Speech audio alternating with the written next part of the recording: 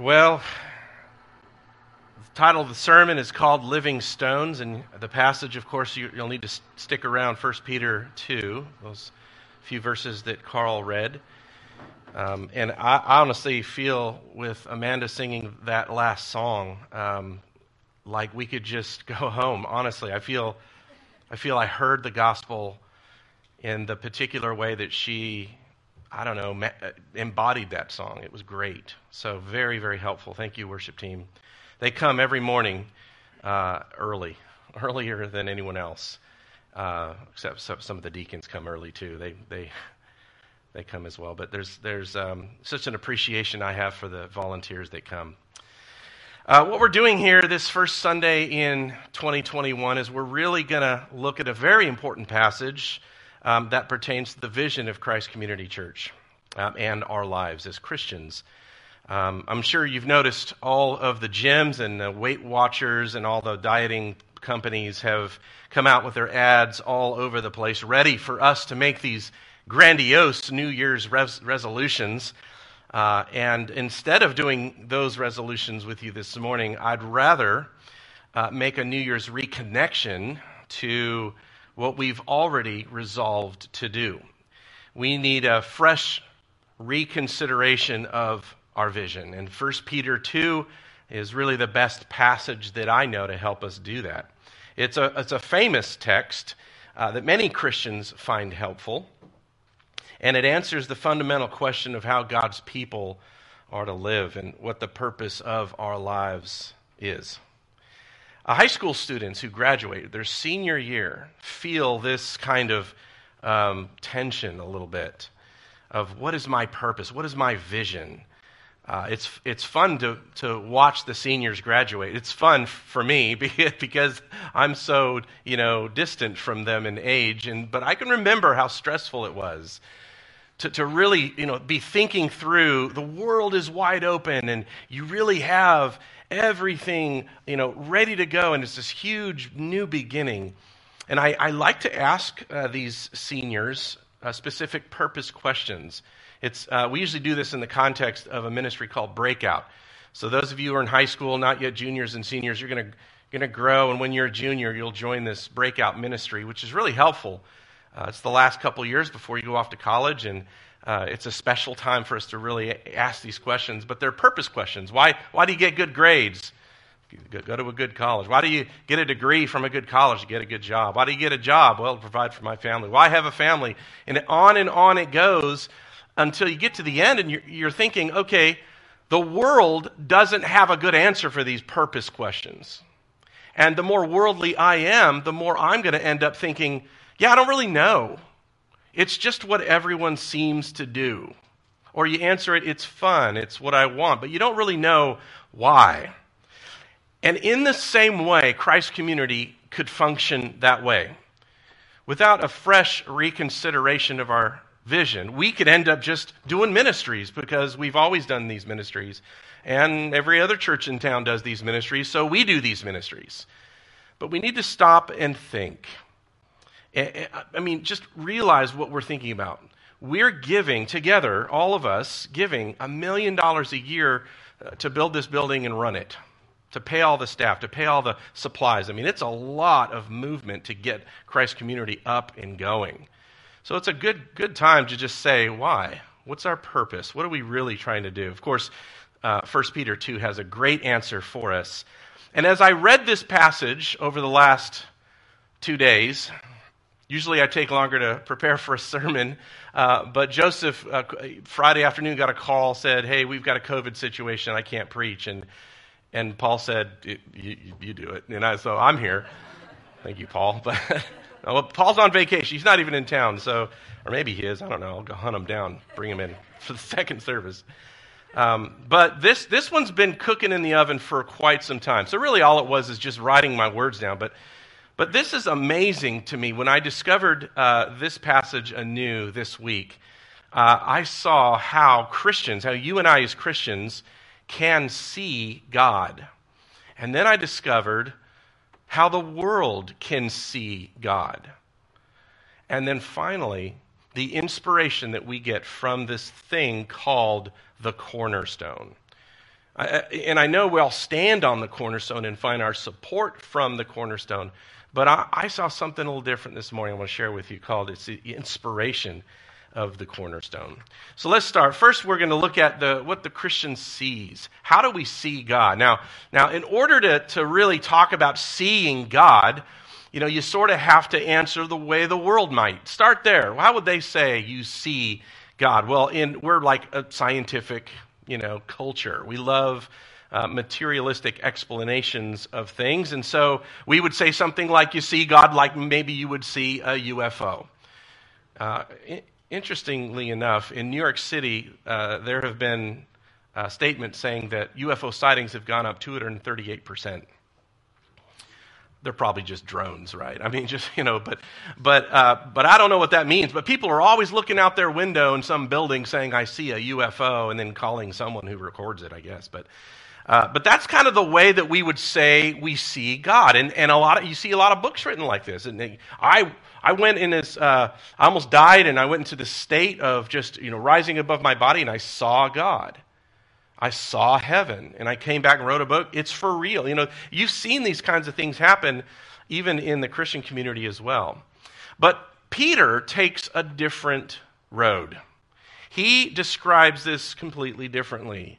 How do you and I see God? He starts in verse 4 by saying, as you come to him, Church of Jesus Christ, as you come to God. And you and I are sitting here thinking, well, where is this? Where is God? We have to really go back to the Old Testament to understand where God is, where we can see God in 1 Peter. So let's go back to the Old Testament. You can think through where the Old Testament Israelites, the nation of God, the people of God, saw God. Where'd they go? They went to the temple. You know this. They built this great building, and Holy of Holies, and this cloud descended upon it, and the glory of God filled the temple. You see that written many times in the Old Testament, and that's how you would interact with God. In order for you to connect with God, you had to connect with God's temple. Actually, there's a really sad passage in Ezekiel 10. I've been reading more of Ezekiel in the last few years. It's an amazing book. Never knew that, but it was an amazing book. But Ezekiel describes in chapter 1 this chariot throne. It's a weird vision he has. This throne on wheels that brings God's glory into the temple. And that's where it rests. But then an incredibly sad passage in Ezekiel 10 where the same chariot throne is taken away by the cherubim and God's glory leaves. Listen to the words. The glory of the Lord went out from the threshold of God's house. Yahweh was leaving. Why? He had been warning the people of God ever since Solomon died. You're doing evil in the sight of the Lord. You're not serving me. You're not worshiping me. The temple has other idols in it. I'm going to leave. And the people of God didn't believe him. But one day, it happened. And the glory of God just left. It felt exactly like Adam and Eve being exiled from the Garden of Eden. It's just God left. I mean, can you imagine you standing there watching the glory of God leave and knowing there's no glory here anymore. God's not with us anymore. And then Babylon comes and our enemies. Very sad passage. And to note, God's glory in the form of a cloud never came back to the Holy of Holies, even with Ezra's temple when they rebuilt it. There's no record of the glory coming down. It's very sad. So what happens? How do we see God? If he left the temple, how do we see him? Peter picks up this theme, and it's very interesting. He says in verse 5, you yourselves, like living stones, are being built up as a spiritual house, to be a holy priesthood, to offer spiritual sacrifices. This sounds just like the temple of the Old Testament. And it's you. And it's me. And I did see the living stones picture up there, and it was a great picture. But those are river stones, right? We're talking about stones like bricks, like the bricks that made up our building. And as you look out, you can see through the windows these bricks, that make these high walls. That's the living stones that you and I are together to create this house of God. Paul says the same thing as Peter when he writes in Ephesians 2, you also being built together into a dwelling of God in the Spirit. So it's a spiritual presence of the Lord in us. Now, it's a little odd to describe that temple that way. I mean, it's very physical and material in the Old Testament. Now it seems a little bit mysterious what that means. So we have to kind of think about that. One thing we'll note is the word you are the living stones. It's plural. Paul and Peter both say plural you. And I mean, I guess the lesson here is that there's no individual temples here. There's no individual temples of God walking around. We are together. So if you walk outside, go up to that brick wall over there, and you just try to pull one of those bricks out, it's going to be very difficult. That brick is surrounded by other bricks, interdependent on the bricks around it. It's very difficult to extract that brick out. And that is the message for us today. George Barna, about 10 years after 9/11, thought, let's relook at American Christianity and just see what people think. He did a survey, pretty extensive one, and he found out that 80% of Christians thought that they could grow in their faith and know God deeply without belonging to a church. 80% of the people he surveyed, Christians, said that. You come to church, you receive the message, you might take a class, and you go home. But you don't really get connected. You don't really get built into the lives of those at the church. COVID made things even worse, didn't it?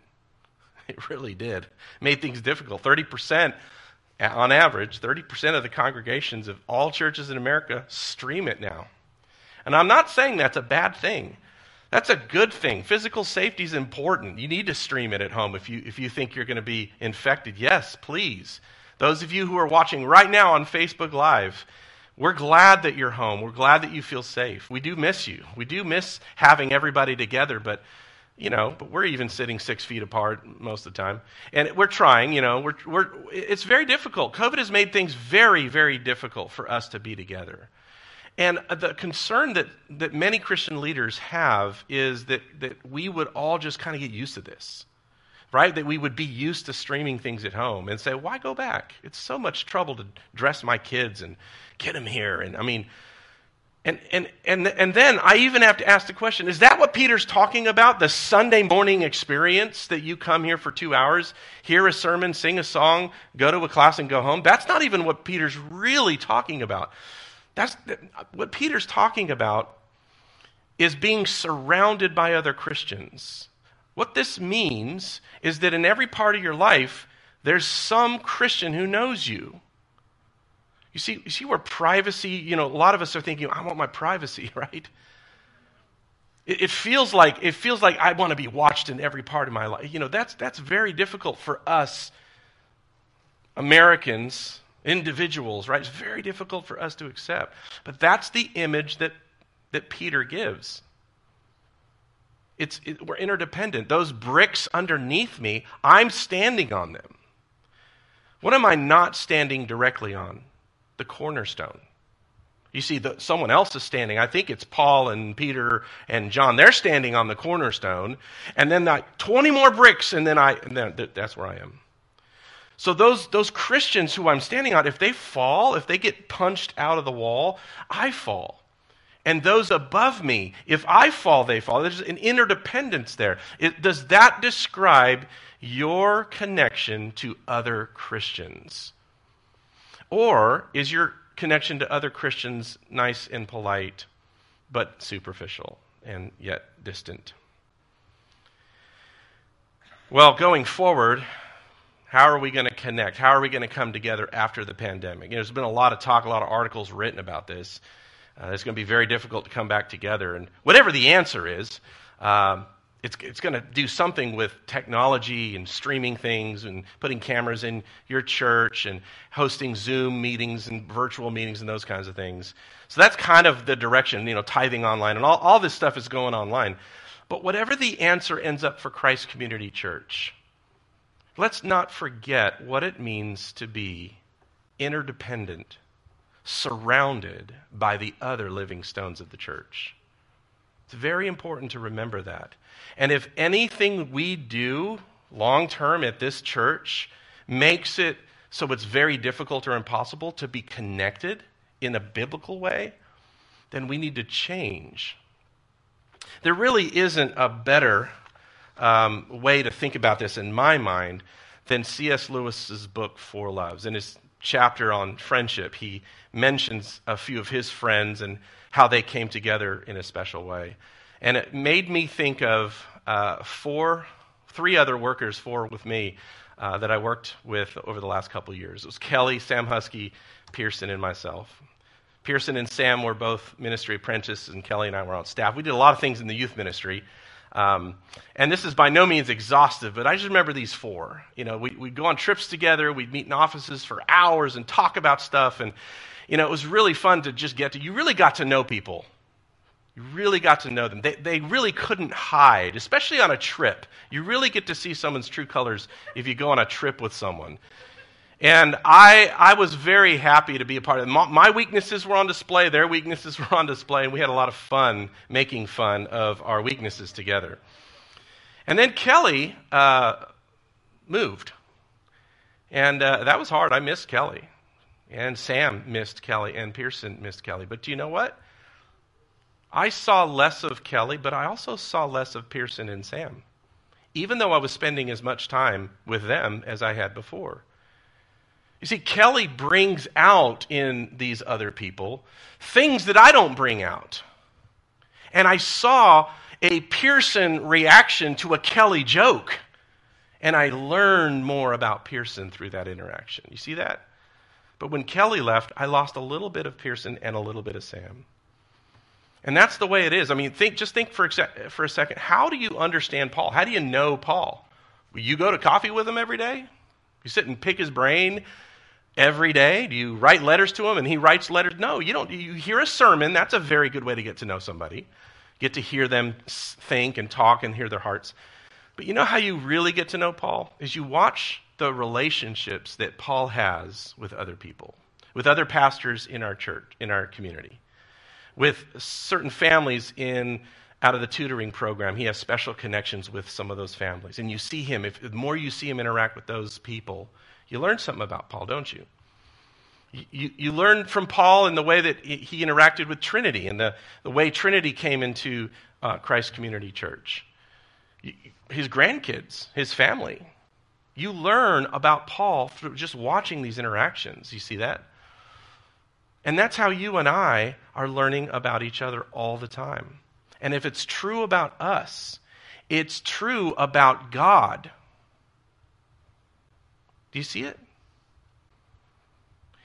You have a perspective of God, of His glory, of the gospel, that someone else in this church, everyone else in this church needs to see and hear.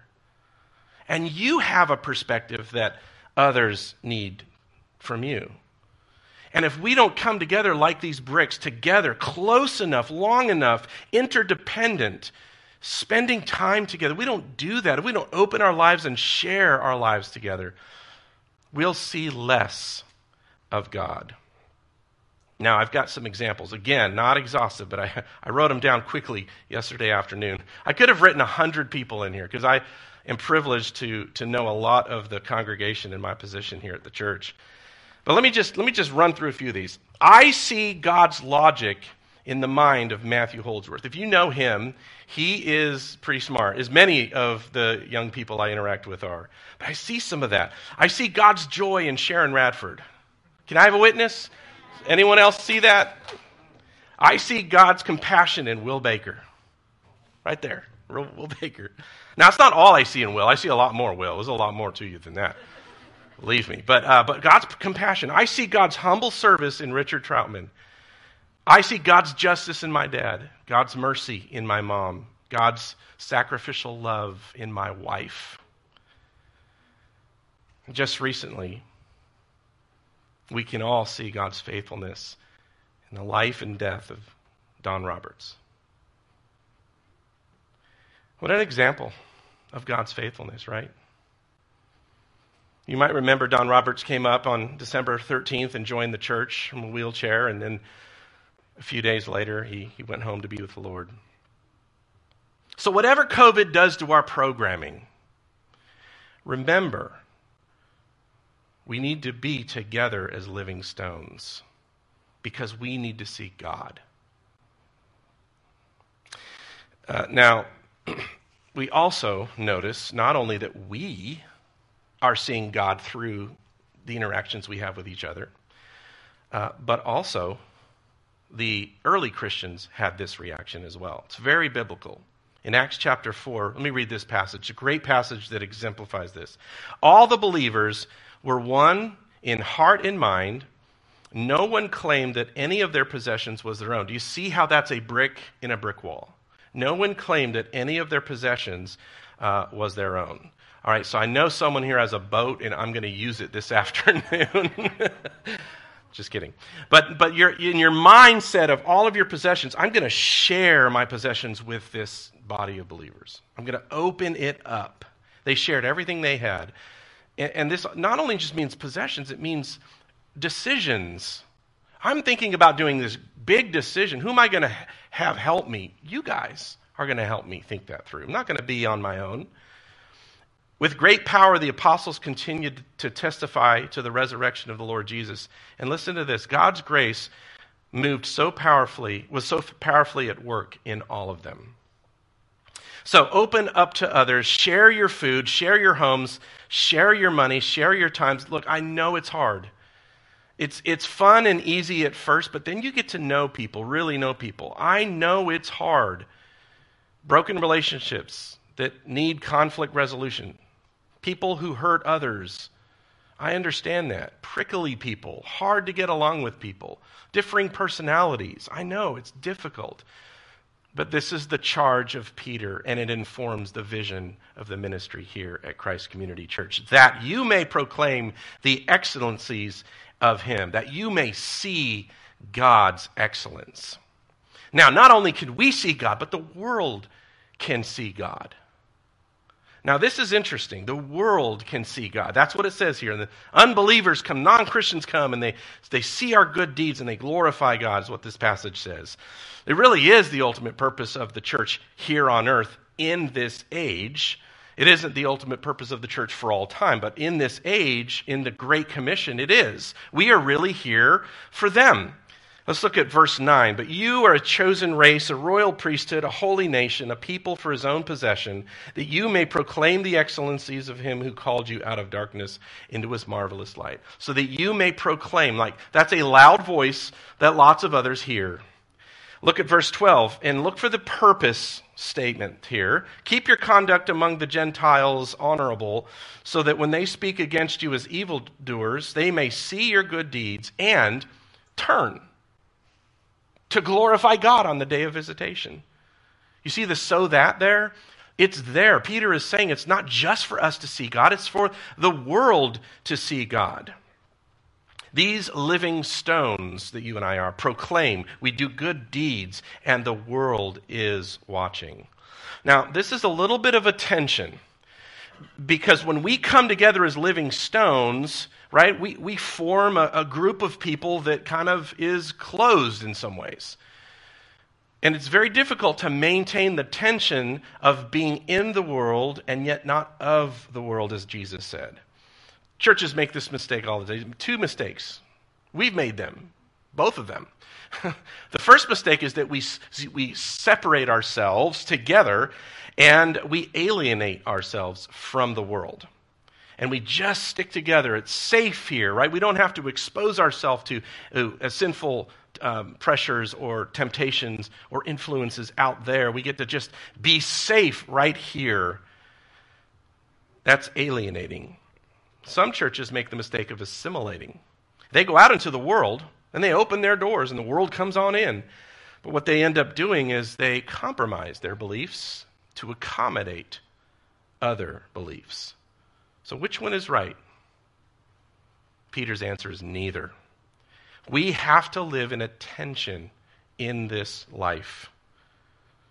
Peter says in verse 5, he says, "You yourselves are like living stones being built up as a spiritual house." Sorry, verse 11. That was verse 5. I'm on verse 11. "Sojourners and exiles. Abstain from the passions of the flesh." That sounds like Peter is saying, hey, you're exiles. You're not at home. Separate yourselves. Don't become like the culture. Paul says, do not conform to the patterns of this world, but be transformed by the renewing of your mind. Don't assimilate. Churches that assimilate, these are churches that believe anything and everything, right? They're largely, the churches that get the biggest endowments. They have the biggest, nicest buildings in the center of towns. These churches really, though, water down Christianity sometimes so much that they are actually not Christian themselves. They look just like the world, and the world says, that's great. So Peter says, don't do that. Don't assimilate. But also in verse 12, it says, keep your conduct among the Gentiles. Among them. We are among them. Don't alienate yourselves. Churches that alienate themselves, these are churches that create their own schools, their own neighborhoods, their own music, their own movies, their own clubs. And before long, we're so far away from the world that when the thought actually occurs, hey, we should do some evangelism, we're miles away. We're speaking a completely different language even. I mean, it's just so far away that we have to build these massive evangelism programs that bridge from the church to them.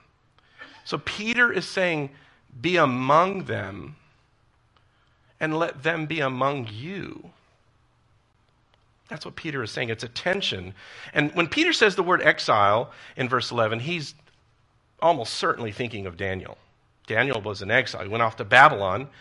And Daniel actually did not become a Babylonian. He didn't eat certain foods. He certainly didn't worship any of their gods. And he tried to keep his own name. I mean, he was trying to be Israelite, as a nation of God, a people of God. I am Daniel. But he lived in Babylon for 70 years. And he didn't just sit there. He worked and improved and benefited the city of Babylon. So he was a resident, not a guest, not a tourist. He was a resident, but he was an alien. Do you see that? Daniel was a resident alien. That's exactly what Peter's telling us we need to be here on earth, a resident alien. And Peter, in this book, is speaking to Greeks in Greek cities and Romans in Roman cities, and now to Americans in America. He says, you're not at home. I mean, however great America is, however patriotic you are, as a Christian, you're an exile. Something we need to think about as we think through our vision here at Christ Community. Well, this is true of Daniel. It's true of us. And I think the tension was seen by a Roman historian, and he wrote in the 2nd century, he wrote this very interesting description of Christians. He never became a Christian, but he wrote this really cool, just sentence. Listen to it. He said, these new Christians, he called them a new genus of men given to a new and mischievous superstition. Genus, meaning a species of man, a new kind of man, right? A brand new thing. He noticed that they weren't alienating themselves and they weren't assimilating, but they were resident aliens. It's very interesting, his perspective on that. So we need to go into the culture, but we also need to gather together, and when we do, it's never a shut door to outsiders. This means creating a church where all ministry happens with the expectation that non-Christians will be present. The church and the church community become both an inviting place and a beautiful alternative to American culture, where non-Christians can come close and stay long enough to see the glory of the gospel and the glory of God. It's kind of like one of those auto stereograms. You ever seen one of those before? It looks like wallpaper and just patterns of colors and dots. And then the teacher, in my case, I put it up in the theater for teenagers. I put it up, and people are looking at it, and I say, look closely, look long enough, you'll see it. Do you see it? And one person sees it first and goes, oh, it's a shark! Kind of the 3D image kind of pops out. You know what I'm talking about, right? So you don't. Okay, auto-stereogram, Google it. It's weird. This 3D image of a shark just kind of emerges. And the first person that sees it screams, oh, it's a shark! And then everyone else is like, what? You saw something? And they're all squinting, and they're like doing this and that. And there's a technique to do it. You got to learn a technique to look at it. But some people, it'll take them, hours. They'll finally see it. I see it finally. And then some people never do. Some people just never, ever see it. That's the picture of you and me in the world.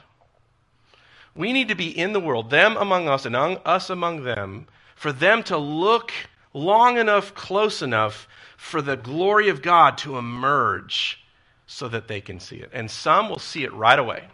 Some it'll take a long time, and others will never see it. This tension does go away. It's not a forever thing. Clearly in Revelation 9, after this I looked, behold, a great multitude that no one could number, from every nation, tribe, people, language, standing before the throne, before the King. That was awesome. That's an awesome moment that you and I are all going to be a part of. And in that multitude, there are no non-Christians. It's purely Christians, and everybody sees God's glory as clear as day. And we together, with complete perfect unity, will sing the praises of God. But not today. Today, they are among us, and we are among them. Now, this tension brings persecution. That's our last point. This is where the inspiration, not just the standing on, the dependency to stand on the cornerstone, but the inspiration that this cornerstone gives us. When the tension brings persecution, you see it there in verse 9, so that when they speak evil against you as evildoers, right? So the audio stereogram comes, they don't see it, they're like, this is dumb, why am I looking at this? And they start criticizing the picture. That's kind of the feeling when non-Christians, you're narrow-minded, Jesus is the only way? How can you say that? You are the only people on the whole face of the earth that have the ultimate truth? How arrogant of you. They will persecute us. They'll be offended by what we say. And Peter here in this passage, he shows us an inspiration to keep going. Jesus Christ, the ultimate resident alien. We can draw strength from Jesus Christ, the example of how he lived on earth. He lived among sinners, but he never sinned himself. He was among them, but he was not assimilated to them. In fact, everything that Jesus did, we were supposed to do. He lived the life we were supposed to live. He died the death we were supposed to die. And he rose, and he gave us his eternal life. We see in verses 4 and 5 that God saw this stone that the builders had rejected. He saw it, and he saw it was precious, and he chose Jesus. Jesus is precious. And then Jesus saw that we were precious, and he chose us. And every Christian looks at Jesus and says, precious, and chooses Jesus. You see how exclusive that is? It's not just a logical statement of the truth, of right and wrong. This exclusivity in Christianity is a preference, a choice of love. I choose Jesus because he's the most precious to me. More precious than anything else in the world. Everything else in our lives is sacrificed and given up so that we can have this precious love. And Christ Community Church is founded, is built on top of this love relationship. That is the inspiration of the cornerstone. It's the reason we exist. We give and we give and we give sacrificially over and over again to each other and to the world. How can we do that? Because we are so well loved. Listen, who cares if you have the acclaim of the serfs when you have the love of the king? Well, this truth that is so exclusive is a man who dies for his enemies. This is the one we stand on. This is the one that we draw our inspiration from. Our prayer is that we will see a group or so of people from the world who are non-Christians come in and see how we've all been infected by this overwhelming precious love. And then many of them, if not all, would see this glory and join us and help us glorify God together. So a few things in summation. Be surrounded by and interdependent on other Christians. Share your lives with other Christians. A great first step, be in a community group, lead a community group if there wasn't one open. Make sure that you send your kids to the ministry events here at church. In the youth ministry, I see a lot of teenagers kind of fall off. Make sure they're in community with other teenagers. We don't just play dodgeball and eat pizza. We have real life-on-life relationships. That's what we foster there. It's really important. Number 2, expect non-Christians to show up here. Don't be surprised when they do. Sunday morning, mothers of little ones, each tutoring ministry, the health clinic, the youth ministry, nursery, Sunday school classes, all of them. Just welcome them in. They're going to be here. They're here because God drew them in. 3, go out into the world. Be a resident alien in your job, neighborhood, school. God has placed you there. And just pray for God to bring someone to you that you can be a friend to and that you can share your life with. And then finally, always remember the example of Jesus. Think often of the person of Jesus. Meditate on how much he loves you. Allow yourself to be infected with this love. And that's a vision for 2021. Let's pray. God, be our vision. We want to see you. We want to see your glory. We want to see where you're moving, the direction you're going. And as we make decisions in our personal lives about what kind of jobs we have and what schools we're going to go to, as we make decisions as a church about what our land is going to do, what Trinity's going to do, what the ministries are going to look like, what the post-pandemic church experience is going to be, I pray that you would be our vision, that we would never lose 1 Peter 2 and the idea of being a living stone who sees God and shows God to the rest of the world.